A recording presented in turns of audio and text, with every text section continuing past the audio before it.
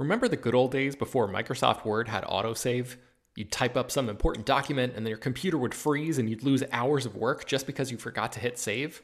Well, that's what it's like going online without ExpressVPN. Every time you're connected to an unencrypted network, whether it's in an airport, a hotel, a cafe, or anywhere, your online data is not secure. Any person on that same network who knows what they're doing can gain access to your personal data. Bank logins, credit card details, passwords, all the stuff you don't want people seeing. Unfortunately, hacking has become much easier than it used to be. People don't even have to be exceptionally skilled to do it, and there's a lot of money to be made by selling your information on the dark web. ExpressVPN stops hackers from stealing your data by creating a secure, encrypted tunnel between your device and the internet. It's incredibly easy to use. Once the app is running, you literally click one button to get protected. And it works on your phone, laptop, tablet, and more, so you can stay protected on the go. I've been using ExpressVPN for a little while now, and I can rest easy knowing my info is safe and secure. I've heard horror stories of people who've been hacked, and it sounds like a massive pain to try to get any resolution in the aftermath, so I am not interested in finding out what that process is like. Secure your online data today by visiting expressvpn.com/film. That's expressvpn.com//film. And you can get an extra 3 months free. expressvpn.com//film. Hello, everyone, and welcome to Slash Film Daily for September 28th, 2018. On today's episode, we're going to talk about the latest film and TV news. This is Slash Film Editor-in-Chief Peter Sciretta, and joining me at today's podcast is Slash Film writers Hoai-Tran Bui. Hey, everyone. And Chris Evangelista. Hello. Guys, it's Friday, and when will this week be over? It seems like a long one. We have only a few more hours left. Yeah, there's all this, stuff that's going on in politics, and our own Jacob Hall is out, covering Fantastic Fest this week, so we've been and Ben's traveling, so we've been, short-staffed, and there's been, I feel like, more news this week than there was in the previous 3 weeks combined. Like, literally, I was putting together this podcast, and in the last 30 minutes, 3 stories broke, which completely changed our plan for this podcast. So, we should get to those stories. Let's get to the big breaking stories. And let's start that off with Star Wars, because you can't get any bigger than Star Wars. And the big news is that Kathleen Kennedy is returning as Lucasfilm president. Chris, what do we know? So after Solo, A Star Wars Story didn't do that well at the box office, there was rumors swirling all over the internet, specifically on YouTube, where literally anyone can report on anything if they have a camera, claiming that Kathleen Kennedy was out. I actually had someone at me on Twitter literally saying, I know for a fact Kathleen Kennedy has already been fired, and you'll see. I swear to God. Yeah, but these same YouTubers said that, Dark Phoenix wasn't even going to be released, I think? Yes. The moral of the story is people on YouTube are wrong.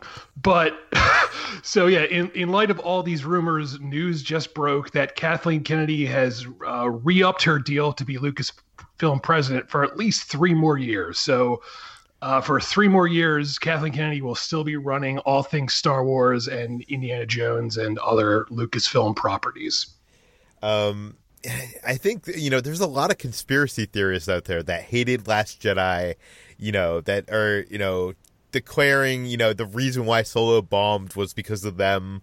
They think that, she hasn't handled this well. Obviously, there was huge reshoots for not just Solo, but Rogue One. I've liked the output so far, and I'm a fan of Kathleen Kennedy and what she's doing. HT, what do you have to say about this? I'm so happy that this story broke and just proved all the detractors wrong. I'm not happy just for that sense, but it was a big factor. I think Kathleen Kennedy is great at her job, and she shepherded so many great films over the years. And yes, Star Wars has had some very public troubles, but I think that's because it's such a big property. And she still has a bigger success to failure ratio. So I'm happy that she signed on for more years at Lucasfilm. And I hope that now that she is set for the next 3 years, she will encourage more diversity behind the scenes and hopefully pick more female directors and crew for the films, which she's often been criticized for. Yeah.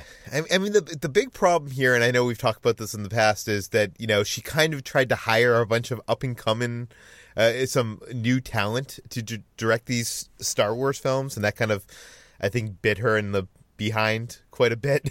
And, I want to see her hire a female Star Wars director, but it's hard to do that unless you're going for the two female directors that, have done huge movies. So I don't know. I do hope that she finds a balance of finding, up and coming talent and pushes, the diversity in the way she has been, without falling prey to, the problems that Lucasfilm has been having in the past. Chris, are you happy about this news? I am thrilled, especially after this week, which has just been a living hell in many ways. The fact that finally, whiny baby men are not getting their way in one way is just very exciting to me. And, not just because of that, but Kathleen Kennedy, I know everyone... Look, I don't think a lot of people understand how filmmaking works. Like, a lot of people think producers don't actually do anything, but producers do a lot. And Kathleen Kennedy has been involved in so many movies, like E.T. and all the Indiana Jones.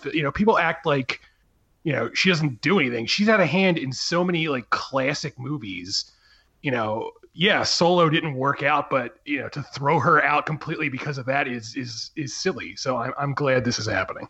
Yeah, and she's back for 3 more years, which I think, if she had signed a deal to come on for another year and finish out, episode 9, that might have not been as big of a thing as this. I think this shows that Bob Iger, loves what she's doing and wants her back for more. The other big news story that just hit is that we found out Fox is releasing a new Deadpool film at the end of this year. This just dropped on top of us, but I guess the story gets a little bit less interesting from there. HC, tell us about it. Yes, so our lazy Friday afternoon was shattered when 20th Century Fox suddenly scheduled a, quote, untitled Deadpool movie, end quote, to open on December 21st, 2018. And after we were all reeling from this news, it was revealed that this was actually a PG-13 re-release of Deadpool 2. So this is a re-release that's coming 7 months after Deadpool 2 first hit theaters in May, and it's now coming out December, just in time for the family holidays, which is when exactly you want to take your family out to see Deadpool 2.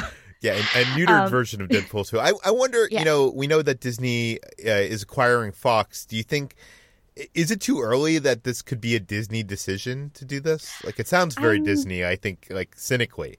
It sounds very Disney. It's possible because the deal is essentially set in stone, yeah. But it also seems to be in line with a series of other release date pushbacks that they just implemented, which is Alita, Battle Angel, and Dark Phoenix. So Alita, Battle Angel was originally set to open on that December 21st, 2018 slot, but has now been pushed back to February 14th, and Dark Phoenix, which was set to run then, is now opening in the summer on June 7th. This is crazy because the first trailer for Dark Phoenix just came out this week, and you'd think if they made the decision to move this film, that they would have waited on the marketing train. What do you think?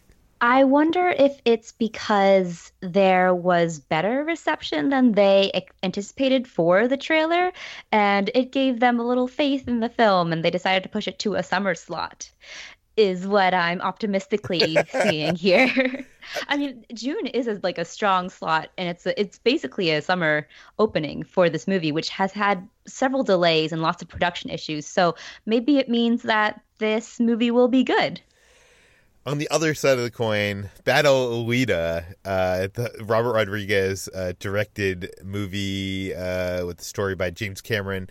What do you think of this? Why do you think this was pushed back from this year till next year, right? Yeah, this doesn't look good for Alita Battle Angel because December is a big family, big holiday like slot, and they push it essentially to the dead zone of February.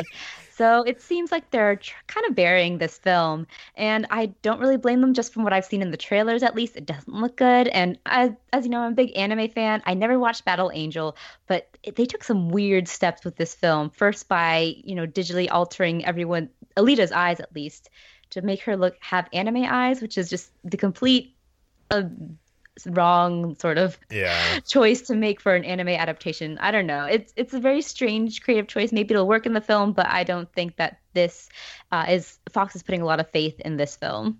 Yeah, I just am not interested in that movie at all. I mean, it maybe has a better chance of being good than Venom, but I don't think that's saying much.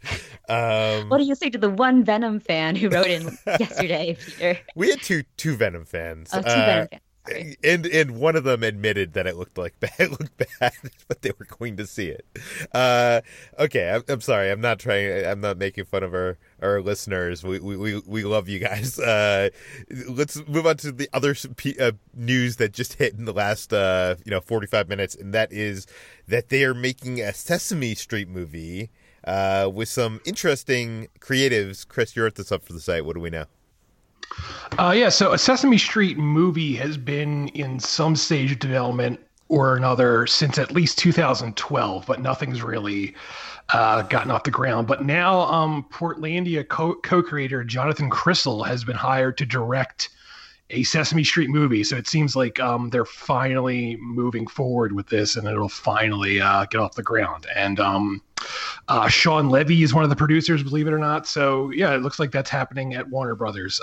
Warner Brothers now owns Sesame Street because HBO bought it from PBS, and HBO is owned by Warner Brothers. So there you have it. The more you know. Do we have any idea what the take on this story is? I'm assuming not. It just says it's going to be a musical. There's no plot or anything listed yet. So a part of me wonders if they're going to take the approach of the 2011 Muppets movie, or it's sort of like a reboot, but I really don't know. I know as a kid, I was a huge fan of the movie Follow That Bird, which I think came out in like the 80s, maybe? 1985. 1985. And I think it might have been a home video release. I'm not even sure. But it wasn't a great film. And it was really Big Bird had gone on the run and everybody was out trying to find him. Or her. Is Big Bird a guy or a girl? I don't even know. I guess we are all. He's a guy. Yeah, right? I think he's a guy. Okay, yeah. I'm pretty. Although they don't have any genders, according to the creator of Bert and Ernie. Yeah. Who says they're just best buds. Yeah. So are either of you fans of Portlandia? I've seen a couple of sketches, but not a big fan.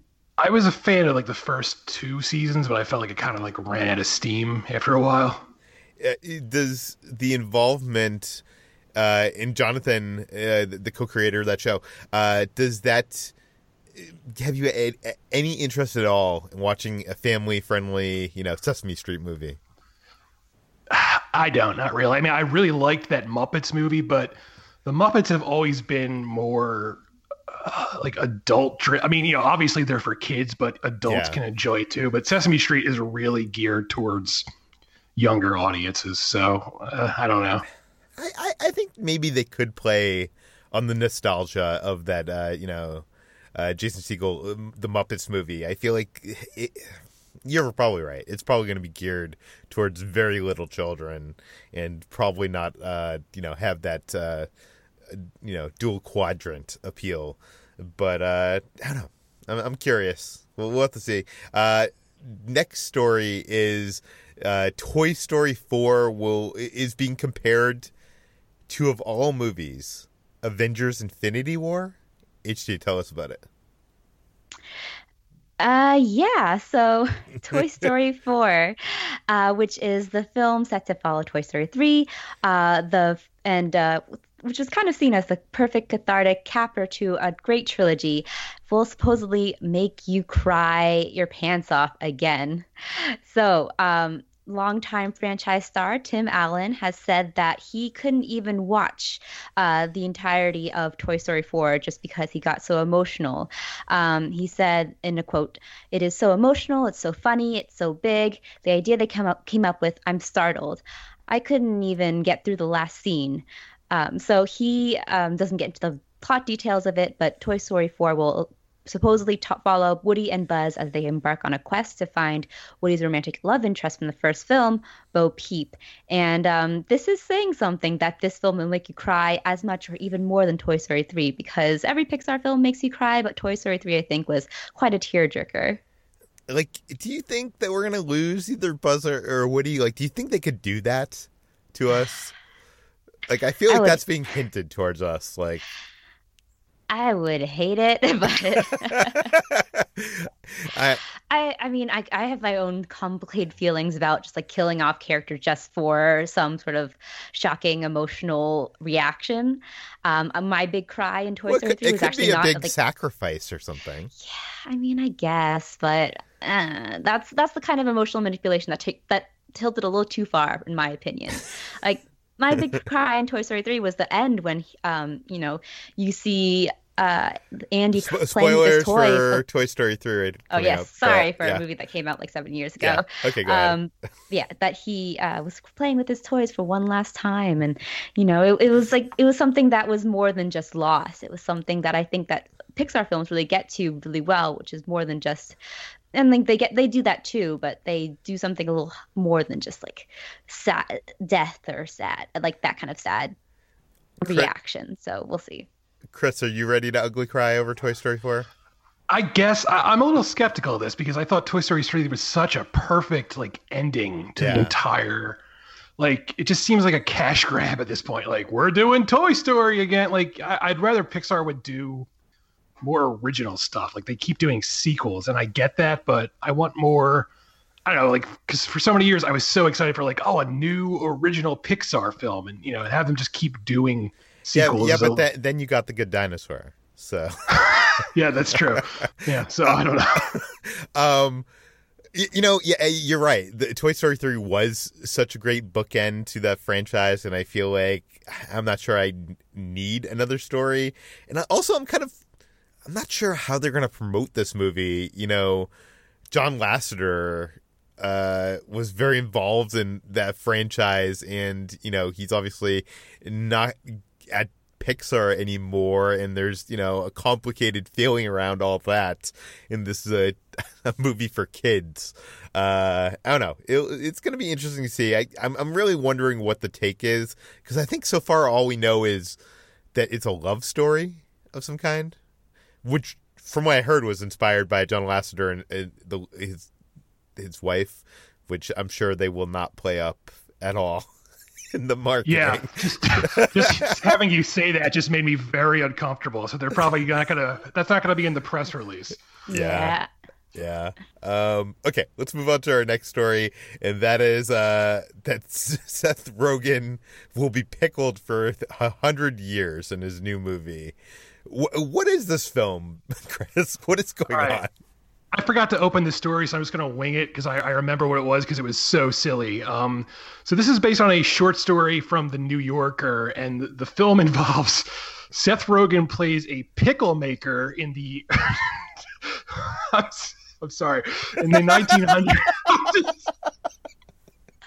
I've never seen Chris laugh this much. Just thinking about it. Like, all right, let me preface this. I'm going to give you a little insider baseball. So yesterday, a Variety report, I'm not going to name him because I don't want to call anyone out, but he took to Twitter and he wrote "incoming" as if like a huge story was coming. And when we see that, in the Slash Film Slack, we all gather around. We're all wondering. We all man our battle stations. We're like, ready. It's like, all right, what's this big story going to be? Is it Star Wars? Is it Marvel? What's it going to be? And the story is literally this: a movie about Seth Rogen playing a pickle maker. And when I saw that, my blood boiled. I was like, really? This is the incoming? All right. So the story is, Seth Rogen plays a pickle maker who falls in a vat of pickles and gets brined for 100 years. And then he wakes up and he meets his great grandson, also played by Seth Rogen. So that's the movie. Seth Rogen gets pickled for 100 years and then meets his own great grandson. So there you have it. Hollywood has done it again. Wait, so is this like that Mel Gibson movie, but like the comedy version of it, where he got frozen? Accidentally? Like Forever Young? Yeah, I Forever guess? Young. Maybe, but he didn't like meet his own great. He didn't play like his own great grandson. So, and there weren't pickles involved. Wait a second. What is the New Yorker story that spawned this? Like, where did It's called Sellout. So, if you want to read it, Google Sellout New Yorker. I Googled New Yorker pickle story, and that's how I found it. So weird. HT, will you see Seth Rogen as a giant pickle on the big screen? I'm wondering, will he literally turn into a giant pickle? Will this be some sort of surrealist commentary on society, or is he just like a green man? And is there kind of like a metaphor for weed here or something? I don't know. I don't know. I mean, like, I honestly, when I first heard about this movie, I didn't read the details. I thought this was maybe a sequel to Sausage Party, which made sense to me. But now this makes less sense to me. But if Seth Rogen's making us laugh now, just based on the premise of the movie, maybe it'll be a great laugh when we watch it. So I don't know. Maybe I'll see it on Blu-ray or something. Yeah. I just can't even imagine the marketing. Like, the poster. Can you imagine the poster, like, Seth Rogen as a giant pickle? Or, like, just, like, with the white background? I don't know. This just seems so ridiculous to me. But, you know, not as ridiculous as making a movie about the X-Men character Gambit and making it a romantic comedy. Right, HT? Yes, but also I will defend the romantic comedy. While right now it has a sort of strange flag bearer for the superhero movie. So, according to Simon Kinberg, who is the X-Men producer and the director of the upcoming Dark Phoenix, Gambit, which is starring Channing Tatum, who has been kind of rocking that weird floppy hair since like 2016, will be a romantic comedy, or will have something akin to a quote romantic or sex comedy vibe. And he chalks this up to, when you look at Gambit, he's a hustler and a womanizer, and we just felt there was an attitude, a swagger to him that lent itself to the romantic comedy. But then again, he also goes on to describe how it's not really a romantic comedy, like how Logan wasn't really a Western, because, like, you know, everyone thinks that romantic comedy is a dirty word, but he says it's just a vibe, and that Gambit has a romantic or sex comedy vibe to it. Okay, HT, I know you are a big fan of romantic comedies, and I actually have a soft spot for the classic romantic comedies, like, you know, the 80s and 90s and stuff like that. But Gambit, really? Yeah, I don't know. I mean, I am itching for a superhero movie that will kind of cross that divide, because we've seen superhero movies that have bent genres with the heist movie, the spy thriller, the Western, like with Logan. So I'm waiting for that romantic comedy. I don't know if Gambit is the one that I want to be the romantic comedy, and I also think that the having the romantic lead be a hustler and a womanizer is just like a tired trope from rom-coms that we don't need. So we'll see. Wonder Woman did have some good rom-com elements, which made it so endearing to me. But yeah, I'm just desperate for more rom-coms, guys. I don't believe it. You actually sold me on this idea. I was so against it, and I was like, I don't know. Maybe You're it'll be right. like Hitch. Maybe it'll be like Hitch, where he is a player and he's throwing his now you're cards of love at people, and he meets his match. Now you've convinced me it's a bad idea. Chris, is this a good idea or is it a bad idea? I actually like this idea. I like the idea of doing different things with superhero movies, not just doing the same crap over and over again. Like, you know, that's what made Logan so cool. You know, Yeah. It was doing something there. So I'm not against this idea. I mean, Gambit is a stupid character, so anything they do will make him better. So I'm not against it. Yeah. Okay, let's move on to our last story, and that is, in Star Wars The Last Jedi, Poe Dameron kind of disobeyed all his superiors. He took control of the resistance ship, and did he even kill people? I guess he probably didn't kill anybody, but there was some blaster fire going on there. So we all assumed, right, that Poe Dameron would be court-martialed in Episode 9 because, you can't do that in a military and get away with it. So Chris, was he court-martialed? No, the opposite. He got a promotion. In the Marvel comic series Star Wars Poe Dameron, he is now a commander. He's now Commander Dameron. You could read the story on slashfilm.com, but it boils down to he's about to go on a mission, and Leia tells him, calls him Commander Dameron. And this isn't a comic book, right? I believe. Yeah, it's the Marvel comic series. I said Star Wars Poe Dameron. It's issue number 31. And, it makes sort of sense just because the Resistance is very depleted. I mean, at the end of Last Jedi, there was 10 people left. So I think it makes sort of sense that rather than, go through the act of losing even more people, they've decided to, promote them. And so now I guess by the time we see the next Star Wars film, Poe Dameron's going to be a commander. So he's failing upward. Yeah. And I was being facetious. I don't think any one of us actually expected him to be court-martialed or to be demoted. But I do know that the Resistance is a very small group at this point. But I don't get it. HT, am I wrong, for thinking? I know he's a hero, and I know we should be rooting for him, but I feel like he should have been knocked down a step or two after. Yeah, I actually agree with you, Peter. I think it's strange that he got no punishment just for for blatantly disrespecting orders. And not even disrespecting orders. He was firing blasters at it was insane. An actual coup. Yeah. So, I mean, this will be sort of a time jump afterwards too, so maybe there will be punishment that takes place and we just don't see it. It happens off screen. But my feeling is that their numbers are depleted and they have really no choice but to put him back as a commander. I guess we'll have to find out if they address this at all when Star Wars Episode 9, whatever that is going to be called, comes out next year, late next year. That brings us to the end of today's Slash Film Daily. HT, you're not going to be here next week. You're going to be on a trip that we cannot talk about, but you'll be far, far away. Actually, that makes it sound like I was saying that you were going to the set visit of Star Wars. That's definitely not happening because JJ will never allow any press on set. I just meant you're going on an international trip. Yes. I can't say where I'm going, actually. Okay. So I'm going to New Zealand. I'm not coming back until Thursday. But yes, so this will be the last you see of me. You can find me every day, though, at slashfilm.com. And I'm on Twitter at htranbui. Well, we're excited to hear about your adventures, at least the ones you can talk about when you come back on the water cooler. Chris, where can people find more of your work online? I'm at slashfilm.com, and I'm on Twitter at CEvangelista413. You can find me at SlashFilm on all social media. You can find all the stories we talked about today on slashfilm.com and linked in the show notes.